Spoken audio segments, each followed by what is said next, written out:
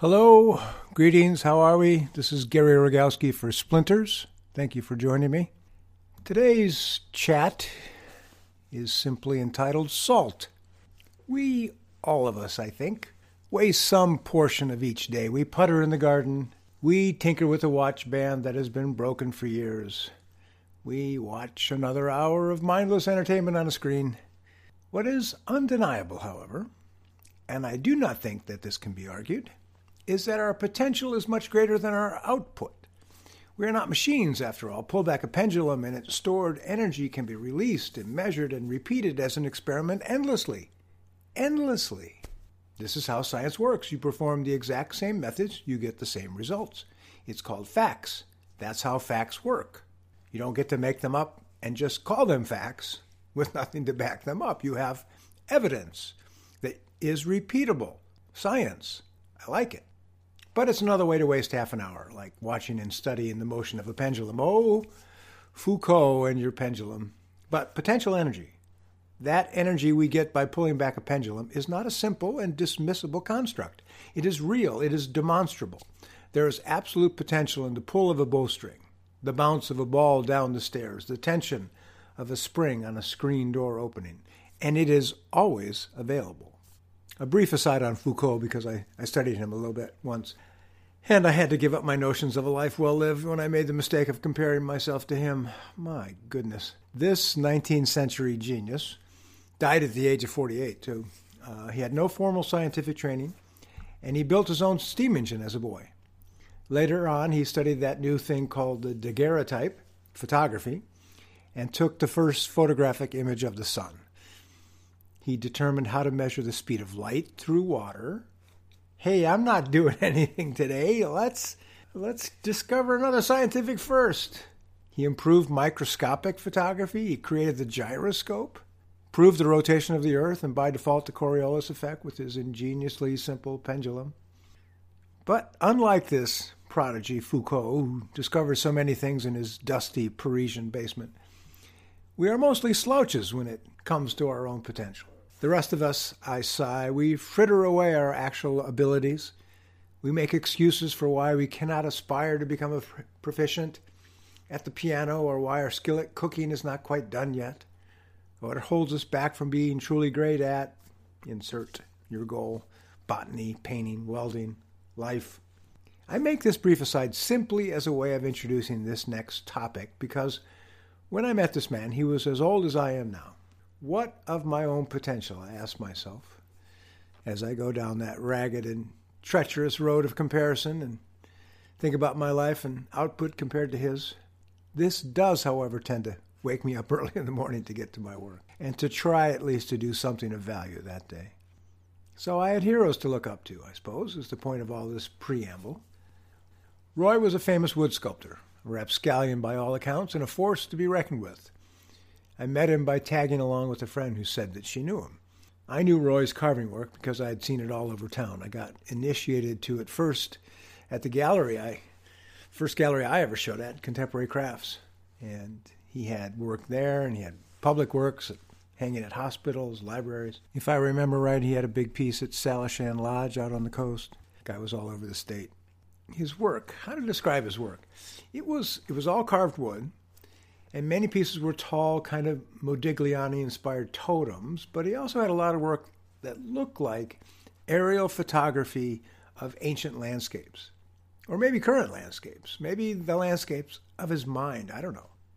But they were laid out in a pattern and symmetry and asymmetry on a door, or a panel, say, that made you lose yourself in their intricacies. Think of an aerial Louise Nevelson. Or don't, I don't know. I would look at his work and say, that man has a busy mind. And the carving wasn't detailed like the British carvers, say Grinling Gibbons. Look up that guy, 17th century. Dutch carver working in Britain at the time. Grinling Gibbons carved all sorts of lifelike animals and intricate, deep carvings, high relief of leaves and vines and things wrapping around each other, and incredible animals and scrolls of music with the notes carved in. An amazing carver. But Roy's impact on me was different and important still. I liked the impact it had on me, unlike the Grinling Gibbon stuff, which is amazing work, intricate, but lacks some kind of emotional quality for me. And I like art that does that, art that makes me think, but also makes me feel something when I look at it, an emotional and a visceral response to it. So Mardell and I went out unannounced to Roy's place on a Sunday. We drove up to his house out in the hilly country down valley, his studio, house and grounds, hugged a hillside, and you were either going up or going down in his abode. There seemed to be few spots that I remembered as being flat on it. But it was probably cheap, as that must have been the allure of such an angled home. His wife was affable and greeted us kindly when we arrived because she liked Mardell. I moved with great timidity into this man's dark castle and was introduced to Roy. He sat at his dinner table in his great room that spanned the kitchen space and the rest of the house. He grunted a hello, heard my qualifications as a builder of furniture and teacher of the same, and he remained profoundly unimpressed. He was getting ready for his Sunday ritual, it turned out. This ritual consisted of reading the New York Times in his bathtub while he soaked, and he would not have that interrupted. He would not show us his studio personally. His wife could give us a brief tour, as he had an appointment with some hot bath water. Okay, I can bow, I can scrape. We arrived unannounced, that's what happens. We went down to his studio. His studio was a bit dark and dusty, as any good wood shop must be. Half-finished carvings lounged around the space, and carving tools littered his old benchtop. Stacks of walnut leaned up against the walls, as well as some few sticks of mahogany and piles of other unnamed woods. To a woodworker, I am afraid it must be revealed, to them a pile of wood in the corner is better than money in the bank. It is money in the bank. It is a comfort, a solace, a promise of things to be, if only I can find the right job for this amazing piece of wood. So too with Roy's studio. Partially chopped out and lean, tall figures of wood stood silently in the background. I looked around in awe. I looked around at all he had produced. We didn't stay long, as our unannounced arrival on a Sunday was clearly more disturbance than cause for celebration. We walked back uphill to the main house. Roy still sat there at his table drinking his coffee. As he sat at this great chunk of walnut, I wanted to say how impressed I had been with his work, say something about his studio, his life, his everything. I probably gushed out of my corners. I gushed. It happens. I was impressed. I noticed the top of the table he sat at, and my eyes fixed on it. A great carved pattern of little waves undulated across its surface, making you wonder how you ever put down a wine glass without it tipping over. And it was dark, this wood, and gleamed with a patina that didn't rest on its surface so much as bubbled up from its insides. It shimmered with the age of 1,000 dinner plates skipped across its surface, marked and scratched by the hands of his children and their errant forks. It beamed as the happy recipient of spilled wine and sloshed stews dripping over the plates of his guests. I got up the courage to ask him about the texture that covered its top and what had he finished it with. Something, anything to say that would make me sound semi-intelligent to this artist. "What's the finish on this table?" I piped out, cleared my throat, and looked serious, waiting for an answer. "Salt," was his reply. I nodded my head. What could I say? He stuffed my question right back into my shirt pocket, and I had to shuffle out the door while he went to his steaming afternoon bath and his newspaper. I had been rebuked for my earnest attitude. It happens. I never felt it worse than on that day, and for a while after I marveled at it and his gruffness. Roy had no need for another young woodworker hoping to be like him. He had his bath to take. I get that. I was bothering him. Roy was simply getting rid of a wide-eyed punk woodworker who thought he knew something and wanted to prove it to the master sculptor. Roy didn't care about finishes. He had said salt to me just to give me something to gnaw on. Here's a bone. Gnaw on this. He meant that the top was finished with the day-to-day polish of living on it, putting your elbows on this chunk of wood every morning and every night. He meant that it was finished as it should be, with the grease of living and not by formula or concoction or magic brew. Roy had no desire to protect his wooden carved table from the elements of living in his house. He was not protected from the elements of life. Why should his table be? His attitude about this table was more than an impatience about being bothered on his Sunday. The old Polak reminded me of other old ones that I had known and loved in my growing up years.